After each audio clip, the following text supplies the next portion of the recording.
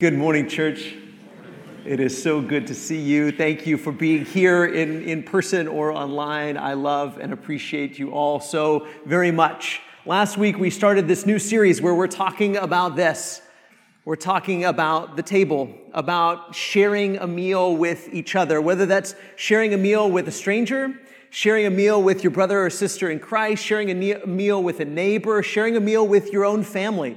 And what we learn about people by sharing a meal together, because you really do get to know people when you share a meal with them, don't you?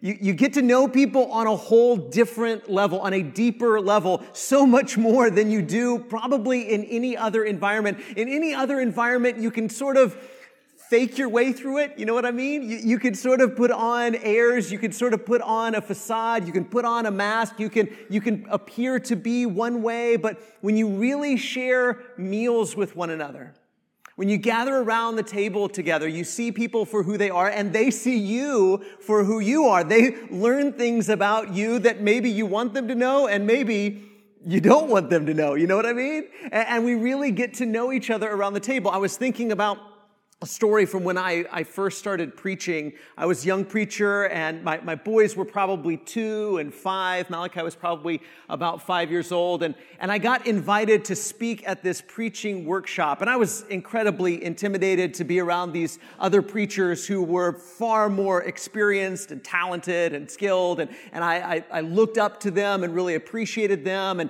we went through the whole conference, and it was a great time, and it was wonderful. But the last night of the conference, we all went, several of us went to one of the preacher's house, and we had a meal together. And so, again, these preachers, their kids were grown, they were older. I looked up to these preachers and their families. So it was a bunch of preachers and their wives, and then me and Holly and our 2 little bitty boys, 5 and 2 again.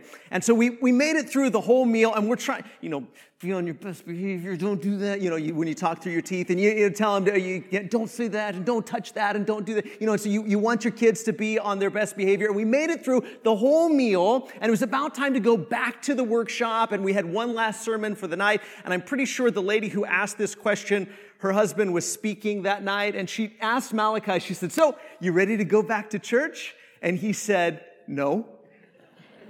Not the right answer. And then she, of course, asked why. And the worst possible answer, he said, "I don't really like going to church." Not what you want as a preacher for your kid to say. And then, of course, she kept probing because she was just being friendly and making conversation. She said, "Well, what do you like to do?" And I'm hoping, maybe read the Bible, go to nursing homes, I don't know, something good. But he says, "Play video games." You just kind of slide under the table, right? I mean, but that's what happens, for better or for worse. That's what happens when you have meals with one another. That's what happens when you get together with each other, is that you see people for who they are. Your life is revealed to one another. That's what makes it so wonderful and so challenging. And maybe that's one reason we don't do it enough, because we're afraid for people to see us as we really are. We're afraid for people to see us for who we really are. We're afraid to be ourselves and for people to really get to know us. But that is one of the greatest, richest blessings in the entire world, is to see people for who they are and to be seen for who you really are, and to have those close, intimate relationships. But you see people's priorities. And that's the word I want us to think about this morning, is priorities. When we share a meal with each other, we see people's priorities. So I want you to ask this question and just meditate on it for a second. If you invited someone to dinner, what priorities would your table reveal? Just want you to think about that for a second. If you invited someone to dinner, what priorities would your table reveal? What would your table reveal is very important to you and to your family? Or maybe you go to a restaurant, or maybe you're at your own house, but you invite someone to a meal. You invite someone to, as the Bible says, recline at table with you. We don't really recline anymore, but you invite someone to share a meal with you. What priorities would your table reveal?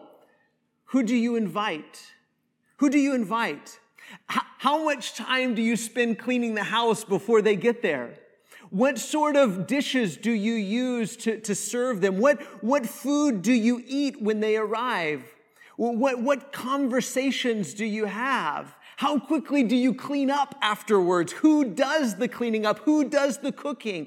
You see how there are so many things, and most of the things that are our priorities, most of our priorities we sort of take for granted. We don't even stop to really think about them. But when you're up with somebody else, when you're sharing time and sharing a meal with someone else, it sort of brings those things out as being important to you. And what I want us to realize is that when Jesus comes to your table, he reorders your priorities. When you share a meal with someone else, your priorities are revealed. And then when you share a meal with Jesus, when you invite Jesus into your home, when you invite Jesus to your table, when you invite Jesus into your life, when you say, I'm going to follow Jesus and be a disciple of Jesus, then he reorders your priorities. And here's what we need to recognize, that every single one of us, no matter how old you are or young you are, no matter how many kids you have or you don't have kids, you're married, you're not married, it doesn't matter where you are in life, what stage you're in, it doesn't matter how long you've been following Jesus, we all have priorities that need to be reordered. Amen? We all have priorities that need to be reordered. We all need Jesus to help us to rethink our priorities. What is really important to you? And should that be the most important thing to you? Or are there things that should be more important to you than they are? And we all need Jesus to help us to think about, to bring our priorities to the surface, because sometimes we don't know that that's what our priorities have been. We need Jesus to bring those things to the surface so that they can be examined and we can say, should those be our priorities? Or should our priorities be different? Do I need Jesus to reorder my priorities? And the answer to that is yes. The better question is, how do I need Jesus to reorder my priorities? And that's what today's story is all about. Look at Luke chapter 11 and verse 37. Luke chapter 11 and verse 37. The text says, while Jesus was speaking, a Pharisee asked him to dine with him, so he went in and reclined at table. Now, isn't it interesting? And Richard brought this out this morning in the communion focus, that Jesus, in the story we read last week in Luke chapter 5, he was eating with a tax collector.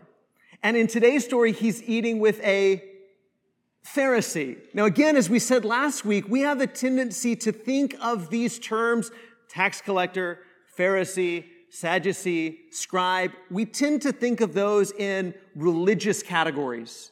But it's probably more accurate and more helpful to think of them as social or even political categories. And so Jesus is dining with, reclining at table with people at both ends of the political and social spectrum. Right? Jesus is dining with people at both ends of the political spectrum. Jesus has room at his table for a whole lot of folks. Jesus has a big table. Jesus has room at his table for a lot of folks. And it's a good thing that he does. You know why? Because he has room for me at his table. And he has room at his table for you. And I think that we ought to reflect on that idea for a moment, don't you? Whether or not our table is as big as Jesus' table. Whether or not we make room at our table for the same kinds of people that Jesus made room at his table for. Do we make room at our table for everyone at both ends of the political spectrum or the social spectrum or the religious spectrum? Do we make room at our table for everyone? Jesus made room at his table. Jesus came to the table of both the tax collector and the Pharisee. So here he is having dinner with the Pharisee. And it says in verse 38, the Pharisee was astonished. And I want us to think about that word, astonished, to see that Jesus did not first wash before dinner. Now, we tend to wash before dinner, at least I hope we wash before dinner, but this is totally different. The way that Jesus or the way that the Jews in the first century washed before dinner and the way that we wash before dinner, for us, it's about germs, right? For us, it's about getting the germs off. For them, this was a religious ceremony. It was a religious ceremony. In fact, it's still practiced to this day. And water is taken from a cup, usually with two handles on it, one for each hand. And one handle is taken, and they'll pour water over one hand at least twice, maybe 3 times, and then over the other hand. And then as the water drips off, they'll say a blessing over their hands. And so for Jesus to not do this would be like a preacher or an elder or a deacon coming over to your house and they started eating before the prayer was said, right? And you'd be shocked. Wait, you can't, you're eating. You're not supposed to be eating. I don't know why you're eating before we say the prayer. You don't say the prayer. You don't say a blessing. This isn't important to you. And so for this Pharisee, this was incredibly shocking. It was incredibly surprising because this was a religious ceremony. This was a religious tradition. And for Jesus to not do this meant that Jesus had different priorities than the Pharisee had. See, your surprise reveals what you prioritize, right? Your surprise reveals what you prioritize. Sometimes we don't recognize that we prioritize something until someone else doesn't. We don't realize that this is important to us until someone else has different priorities. And then when someone has different priorities and they don't do what you do, they don't dress how you dress, they don't talk like you talk, they don't act like you act, they don't think the same things are important that you do, then it's surprising and shocking. And you think, wait, I thought everybody did this. I thought everybody said this. I thought everybody did things this way. Your surprise reveals what you prioritize. The Pharisee's surprise, his astonishment that Jesus doesn't do this. Why doesn't this rabbi wash before eating? It shocked him. And I think Jesus is being intentional. Jesus knew what was important to the Pharisee, didn't he? He knew that the Pharisee would expect him to wash before eating, and he intentionally didn't do it because he wanted to surprise him. Because your surprise reveals what you prioritize. And Jesus is going to go on to talk about the Pharisees' priorities. And so I think sometimes we should stop and ask ourselves that, shouldn't we? When we're surprised, when somebody doesn't do things like we do things, and they say things a little bit different, or they do things a little bit different, or they act a little bit different, we should say, why does that surprise me? Why does it surprise me that I do things differently than they do? Why does this kind of bother me? Why is this so important to me? And maybe there's a really good answer. Maybe that's important to you for a very good reason. Or maybe it's just important to you because of tradition. Maybe it's just important to you because that's the way we've always done things. But it's good to recognize our surprise because our surprise reveals what we prioritize. And so we should stop and ask, why does this surprise me? Why is this important to me? And so Jesus brings all of these things to the surface for the Pharisee, but he's also doing this for you. And he's doing this for me to say what's really important to you. For the Pharisee, one of the most important things of the whole meal was washing before he ate, was going through this religious ceremony, was keeping the tradition, was making sure that everyone could tell and that everyone knew that he was ceremonially pure. So pay attention to our surprise. Pay attention to your astonishment and ask, why does this surprise me? Why is this important to me? Keep reading in verse 39. And the Lord said to him, now you Pharisees cleanse the outside of the cup and of the dish, but inside you are full of what? Greed and wickedness. You fools, did not he who made the outside make the inside also? Now, when you go to a dinner party, you may not want to use this strong a language, okay? Just a little tip, right? But Jesus does this. And he does this not just for the Pharisee, he does this for you and for me to help us reprioritize our life. And he says to the Pharisee, you cleanse the outside of the cup, but the inside is dirty.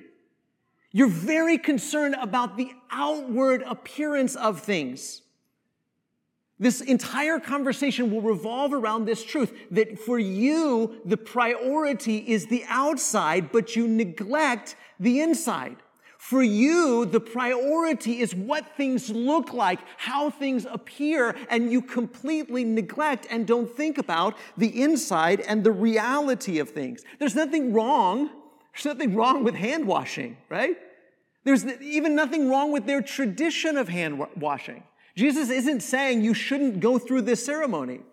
But there is something wrong with prioritizing hand washing over heart washing. There is something wrong with prioritizing the appearance of things over the reality of things. There is something wrong with focusing on the way things look over the way things are. There is something wrong with prioritizing the tradition over the actual transformation. There is something wrong with prioritizing looking good over doing good. And for this Pharisee, the priority was simply on the way things looked, the outward appearance of things. But it's really easy for us to look down our nose and say, that's how some religious people are. I've known some people like that, or I know some people like that right now. But wait, we're not talking about them. We're talking about you. We're talking about me. We're looking in the mirror and saying, how does Jesus reprioritize my life? If Jesus comes to my table, what's important to me? What's important to me? What traditions are important to me? What practices are important to me? What things are important to me? What people are important to me? And can Jesus speak into that and encourage us to reprioritize and to see how sometimes our priorities are skewed?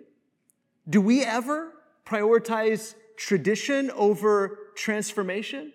Do we ever prioritize the appearance of things over the reality of things? Do we ever prioritize looking good over being good and doing good? I don't know about you, but this hits me right where I live.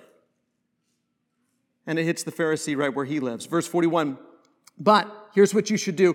Give as alms those things that are within, and behold, everything is clean for you. What are alms? Alms are what you give to the poor, right? So he says, give to the poor, give alms the things that are within. So if you focus on doing good, you don't have to worry about looking good, right? If you focus on doing good, you don't have to worry about looking good. Looking good will take care of itself. Who cares the way things look if you're actually doing what's good? But when you prioritize looking good over actually doing good, then your whole self is not clean. And he could say to the Pharisee, look, you're cleaning the outside of the cup, but you're still defiled. You're cleaning your hands, but your heart is a mess. Because in your heart there is greed and wickedness. You need to replace the greed with generosity and give as alms the things that are within. And then everything will be clean. If you focus on doing good, you don't have to worry about looking good. But we can fall into the same trap, can't we? Where we focus on looking good. We focus on looking religious. We focus on the appearance of things. But Jesus says, give as alms the things that are within. Replace your greed with generosity. Focus on doing good, and then you won't have to worry about looking good. Focus on the reality, not on the appearance. And we can get very caught up, can't we? In the appearance of things, the way things look. We live in an incredibly visual culture, don't we? We even try to Instagram everything we eat, right? We want to post a picture of it. We want things to look good, appear good, seem to be good. But Jesus is telling the Pharisee, focus on doing good, not just on looking good. Verse 42, but woe to you, Pharisees, for you tithe mint and rue and every herb and neglect justice and the love of God. These you ought to have done without neglecting the others.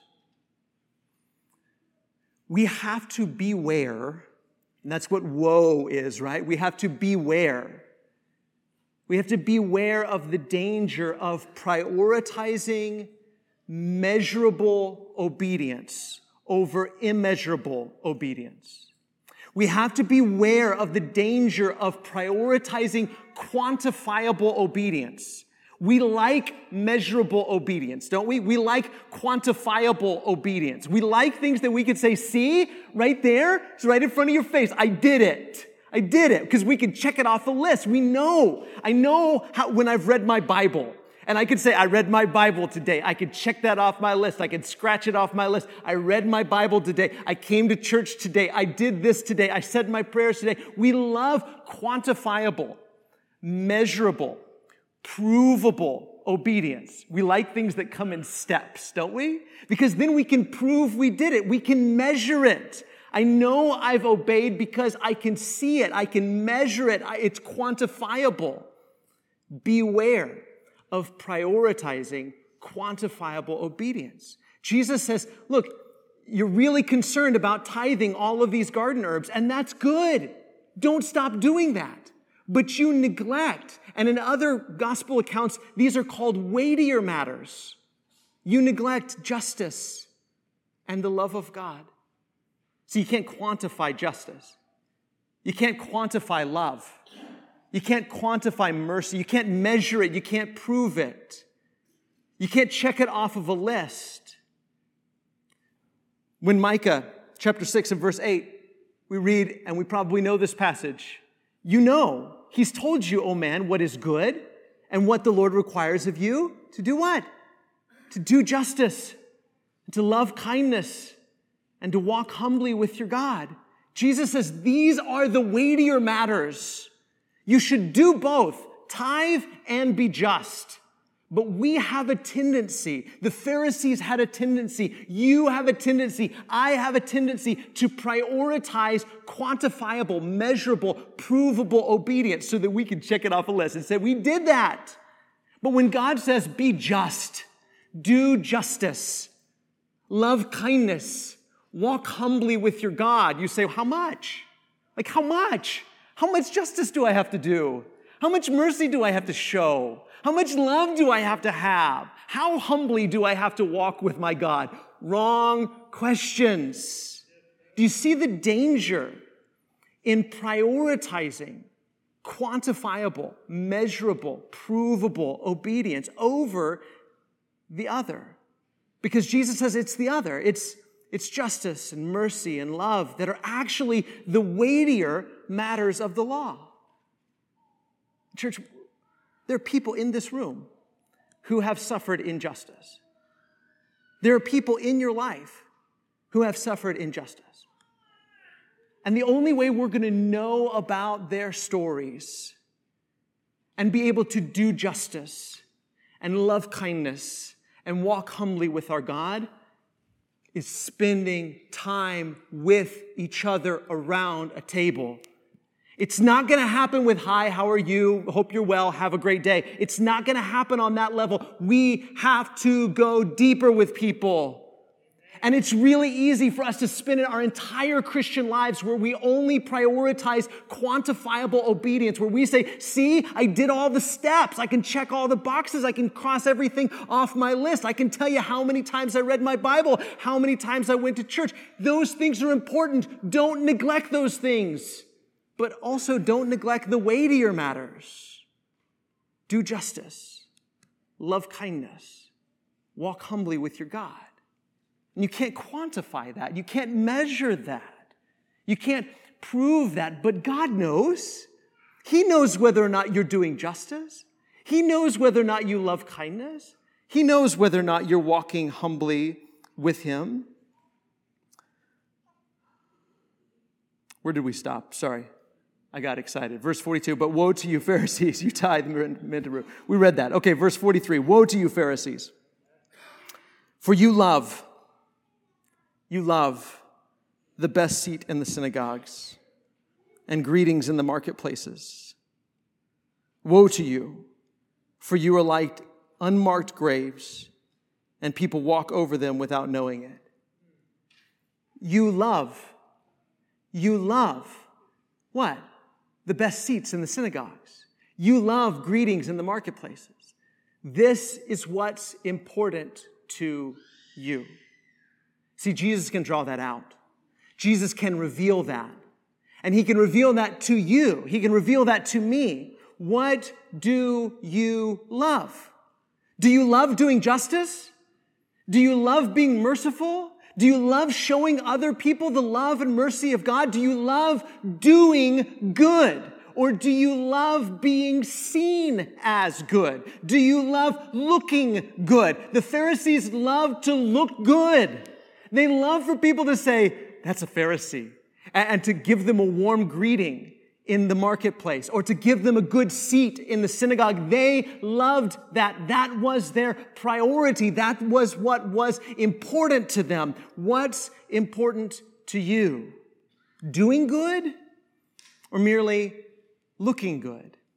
And Jesus says, you're like unmarked graves. What does that mean? What does it mean for him to say, you're like unmarked graves? People can walk all over the grave and not even know it. I mean, think about what an unmarked grave looks like. What does an unmarked grave look like? I don't know, right? It's unmarked. That's the whole point. It just looks like a grassy spot. It just looks like a spot where there's life. It looks like there's life on the surface, but underneath there is death. The life is only on the surface. And underneath there is only death and defilement. And Jesus says, that's you, Pharisees. On the surface, there's life. On the surface, you look good. On the surface, there's grass and there's flowers and there's trees and it looks like there's life, but underneath there is death and decay and defilement. That's not what we want Jesus to say to us, is it?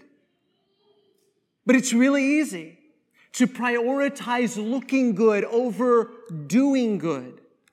For us to focus on what do we look like? What do other people think about us? Do we look like religious people? Do we look like we're doing good? Do we appear to be doing the right things? But Jesus says that's like an unmarked grave. On the surface, there's life, but underneath, there is death and decay. Stop focusing on looking good and start prioritizing doing good.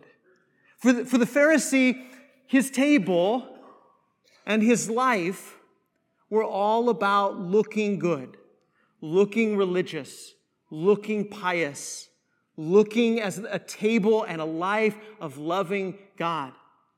But his table wasn't a place of doing good. It was only a place of looking good.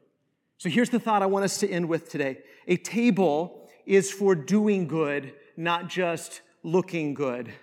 And I put it that way, and what I'm hoping is it sticks in my head. And I hope it sticks in your head, like an annoying song that you can't get out of there.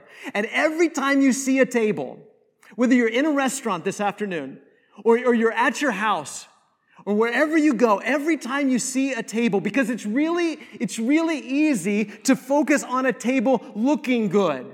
Having nice dishes, having nice silverware, having nice place settings, having a nice tablecloth, having nice food, and looking good. But a table is for doing good, not just looking good. A table is a place for getting to know one another. A table is a place for loving one another. A table is a place for doing justice. A table is a place for loving kindness. A table is a place for walking humbly with our God. A table is a place for asking questions. A table is a place for getting to know people. A table is a place for encouraging people. A table is a place for building people up. And so we all have to stop and ask ourselves, is my table a table like that? Is my table a place where good is being done, or does it just look good? Is my table a place where I am doing good? Maybe good to your own family. We spend time at our table with our family, doing good to them, doing good with them, doing good for them. Maybe a place of doing good for our neighbors, inviting our neighbors to share a meal where we remind ourselves over and over again that our table is a place for doing good, not just looking good. A table is a place for encouraging our brothers and sisters in Christ. Throughout the New Testament, Christians met together in homes day by day, going to one another's homes, eating together, sharing meals with one another, sharing their life with one another, generously seeing each other's needs as if they were their own, taking care of one another. A table has always been a place for doing good, not just looking good. I don't know about you, but I need the lesson that Jesus gave to the Pharisee. Because Jesus was a person. Jesus is a person who isn't concerned about looking good, is only concerned with doing good. And his doing good resulted in our salvation. His doing good resulted in your salvation. His doing good resulted in him giving his life so that you can live, so that you can be forgiven, so that you can be resurrected to live with him forever. His doing good resulted in you having life and having it more abundantly. And so now the one who has done good for us teaches us to go and do good for others. So maybe even this afternoon, as you sit at a table, maybe even at a restaurant, remind yourself, a table is for doing good, not just looking good. And let's look for ways to do good for our family, for our brothers and sisters in Christ, for our neighbors.